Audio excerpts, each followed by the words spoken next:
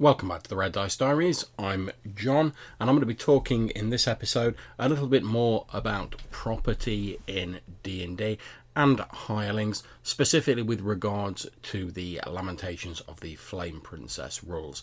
And this was spurred on by a voicemail received from my fellow Purple Worm podcaster, Colin Green, aka Spike Pit. You'll have heard his message if you listened to the last episode, and I just thought it was worth talking about that and delving into it a little deeper.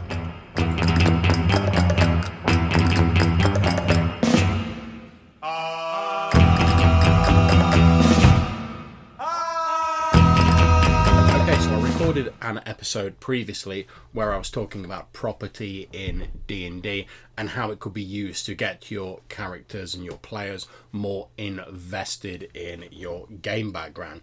Now, Colin Green kindly got in touch with me and left me a message talking about the property rules in Lamentations of the Flame Princess, which I admit, although I've got the Lamentations of the Flame Princess rules and magic book in hardback, I'd sort of forgotten about those, to be honest, because a lot of games I run don't tend to make it to that stage where the players are sort of looking around and interested in property. And for some reason, most players in my games never seem to really get on board with that whole hiring henchmen deal. Maybe it's they just don't want to split the treasure or the XP. Who knows, but it doesn't tend to happen. Although it started to creep in a little bit in my current Middlelands campaign. So we'll see how those things go. But we're just going to take a quick look at the Lamentations of the Flame Princess rules for retainers and for properties, since both these sets of rules sort of mesh together pretty well, and they're obviously meant to work together. So, if we turn to the Retainers chapter in Lamentations of the Flame Princess, we can see there's a whole host of retainers listed, going from accountant to armourer to coachman, various types of mercenaries and sailors, physicians, scholars and teamsters. And as we flip over, we can see that there are descriptions of each of these different types of hirelings. The table itself contains the daily wage, so if you want to employ one of them on a day-to-day basis, that's how much you're going to pay them. And to give you an example, here are some of the costs. Now bear in mind that Lamentations of the Flame Princess uses a silver piece standard, so if you were going to convert this to your normal sort of OSR style D&D setting which uses a gold piece standard, just when I say silver piece, just erase that out in your mind and substitute it for gold piece. So an animal handler, the daily wage is 14 silver pieces. A physician, the daily wage is 28 silver pieces. And a servant has 5.6 silver pieces as their daily wage, which seems a bit of an odd number, but I suppose it's not the worst thing in the world. We then have their monthly wages, and this is split into two. There is the monthly wage if the servant is responsible for finding their own lodgings, providing for themselves, etc., which is obviously a little bit higher because they have more considerations to take into account. They have to pay for their own house upkeep and stuff like that. There's also the slightly reduced live-in wage, and that is if, as part of the deal of hiring a henchman, you're providing them with a roof over their head, somewhere to stay, a base of operations, etc. To give you an idea of the difference that this makes, an alchemist charges a monthly wage of 250 silver pieces if they're providing their own lodgings, etc., and this falls to 187 silver pieces if you're providing them with a space to live. However, the different henchmen and hirelings require different amounts of space, and this is also listed. So we can see that an accountant requires at least 30 foot square of space to do their business in. An alchemist requires 15 square feet. And there's measurements for most of them, not including sailors and sailor captains, etc., since it's assumed that they'll be bunking on whatever ship they're the crew of. As I say, if we flip over the page, we get descriptions of each of them and of how these costs break down. We then move on to a section about hiring retainers. And the book says, in most civilized areas, it's not difficult to find people who are out of work. The referee will determine how many qualified applicants are available for any position, and it generally costs about 2 silver pieces. Now remember, that'll probably be 2 gold pieces in a standard D&D game to get word out at the job opening. When the applicant meets the hiring character, there are 3 or 4 factors which influence whether the applicant takes the job and how loyal they are. And those are how much money you're willing to give them, what the charisma and personal magnetism of the person doing the hiring is, what the terms of service are, any bonuses and little extras they get, and whether it's a long-term employment contract and if living quarters are thrown in on it. So basically what you do is, if the pay's standard, it doesn't give any sort of adjustment. For every 50% increase above standard, you get to add 1 to the recruitment roll, and for every 10% it's below the standard, you subtract 1 from the recruitment roll.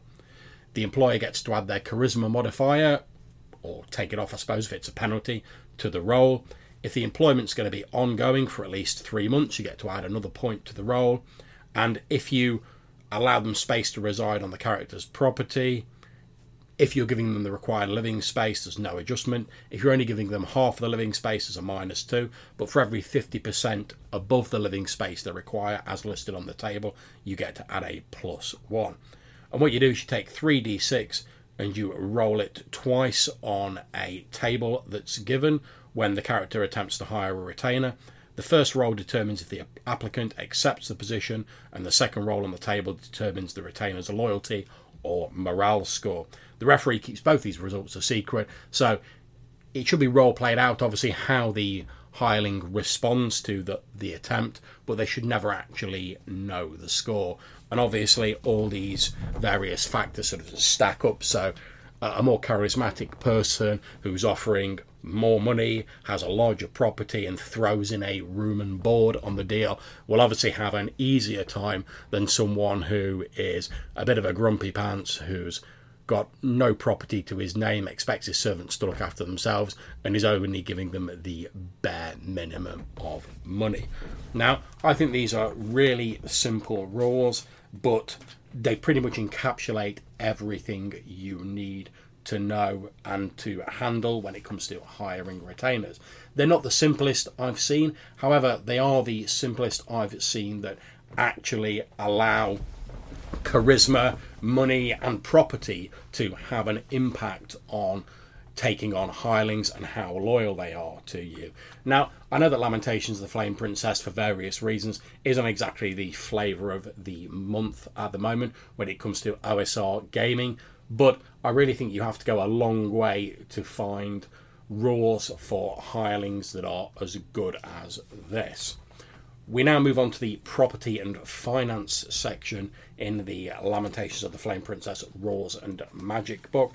And effectively, I agree with what it says here. It says, owning property is a great way for characters to both spend and invest their wealth. Absolutely right it is. How many D&D games have you seen where people are lugging around huge sacks of wealth with absolutely shit all to spend it on? Now, that's part of the reason why I love carousing tables so much. It gives them something to pour that hard-earned dollar into, and obviously they get a bit of a fruity XP bonus for it. But property and sort of investment is another way of, another outlet potentially for them to spend their money on. So, for the purposes of these rules, being a landowner doesn't imply rulership over anything other than the household staff. The book lists an upkeep cost of 50 silver pieces per month for food and other essential supplies per resident of the household.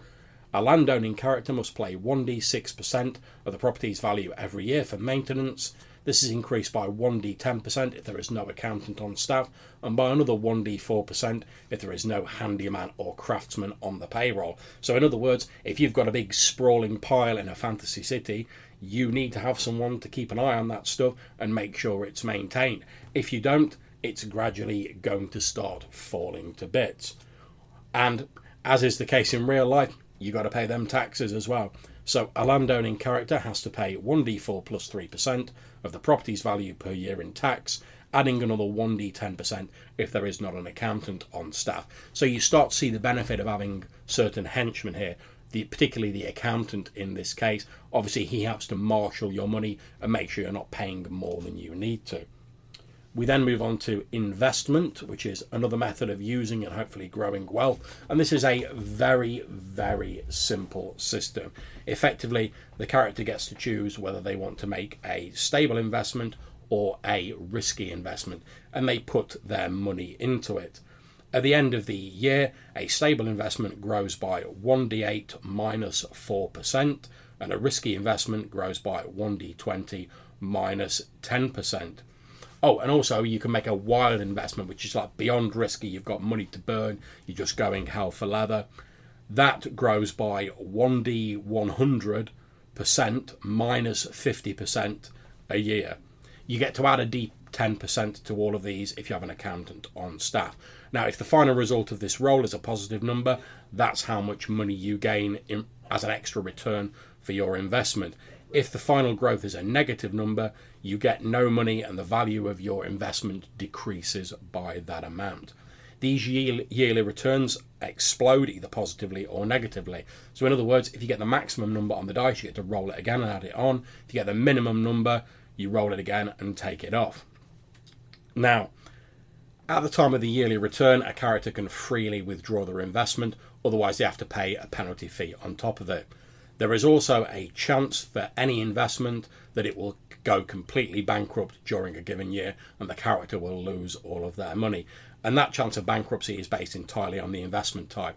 It's 5% for stable, 10% for risky, and 25% for wild. So the amount of return you can get from a wild investment is great, but that 25% chance of it going bust, that's going to sting if you've put a lot of your gold pieces into it. But again, these rules are absolutely excellent as far as I'm concerned. They give the players something else to invest their money into, tying them into the setting. And also there's an element of risk, so it's sort of like a bit of a mini game in there. But it's one that's not going to feature or also distract mainly from the main cut and thrust of your RPG session.